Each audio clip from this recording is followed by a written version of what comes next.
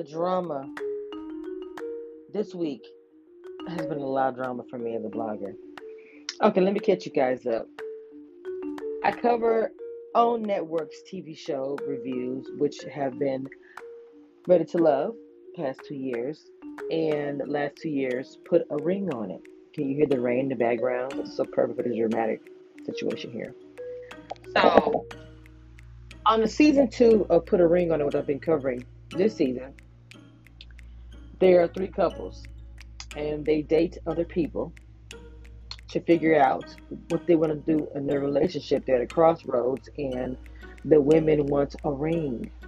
This is a process. They have Dr. Nicole to facilitate, to, help them out and everything else. And they also bring things down and, find out the root of the problem. Well, I actually interviewed 2 of the exes of Darion. Very telling.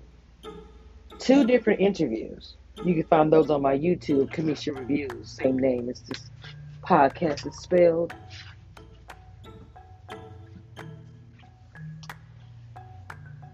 Not only that, the girls were going back and forth on Instagram. Family were threatening each other. Inbox. Insane a reality show. Okay. But on the show, Darion cheated on Alexia. And everybody found out about it because she blurted it out on TV.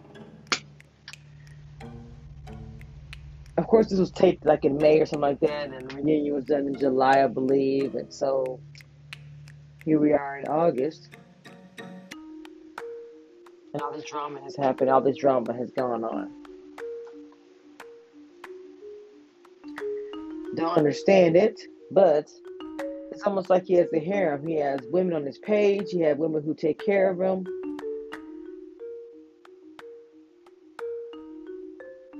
He was with Alexa for 14 years, on and off.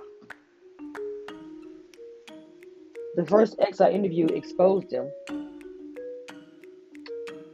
It was a lot.